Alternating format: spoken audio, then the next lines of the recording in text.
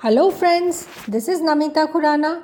Welcome to my short stories podcast, and today I bring to you the famous fairy tale The 11 Wild Swans. So let's begin. Long, long ago, there lived a king with his 11 sons and one daughter whom he called Panya. The queen had died long back due to sickness. So the king remarried. The new queen was jealous of the king's children, so she sent the beautiful princess away to live with the peasants on the farms.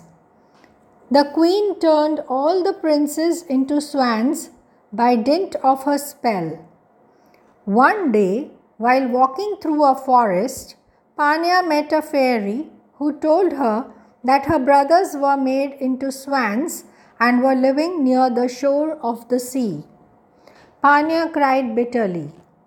And then she reached the seashore which the fairy had told her about and saw her 11 brothers in the form of swans flying towards her. She was so sad.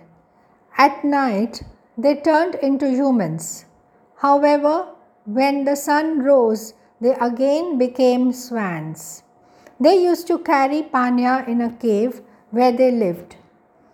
One night, the same fairy again came in Panya's dream and told her to weave 11 coats with nettles from a graveyard. She also advised Panya to put the coats so woven on her brothers. It was sure to break the spell, the fairy said. Panya was now filled with hope. She gathered nettles from the graveyard and began knitting the coats. One day, a young and handsome prince saw her and took her to his castle. The prince allowed her to work on the coats. The prince realized with time that he was in love with Panya, and all the ministers were also jealous of Panya and her beauty. They did not want the prince to fall for her. One of the ministers came to learn that Panya had gone out to collect nettles at night from the graveyard. So he forced her to collect more nettles.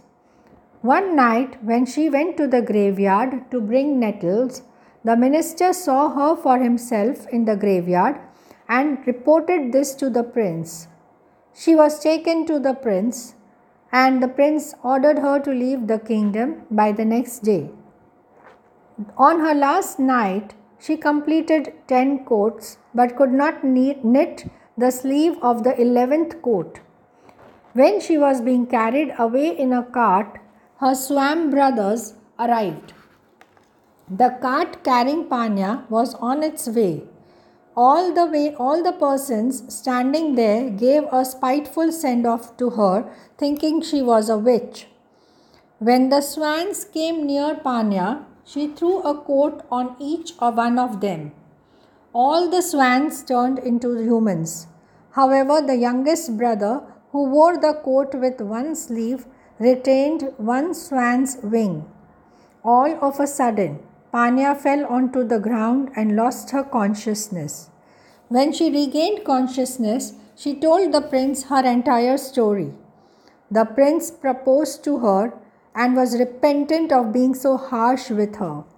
She accepted the proposal of marriage and forgave the prince. Panya and the prince got married and they lived happily ever since. So children, I hope you enjoyed this beautiful story. Happy listening till we meet again.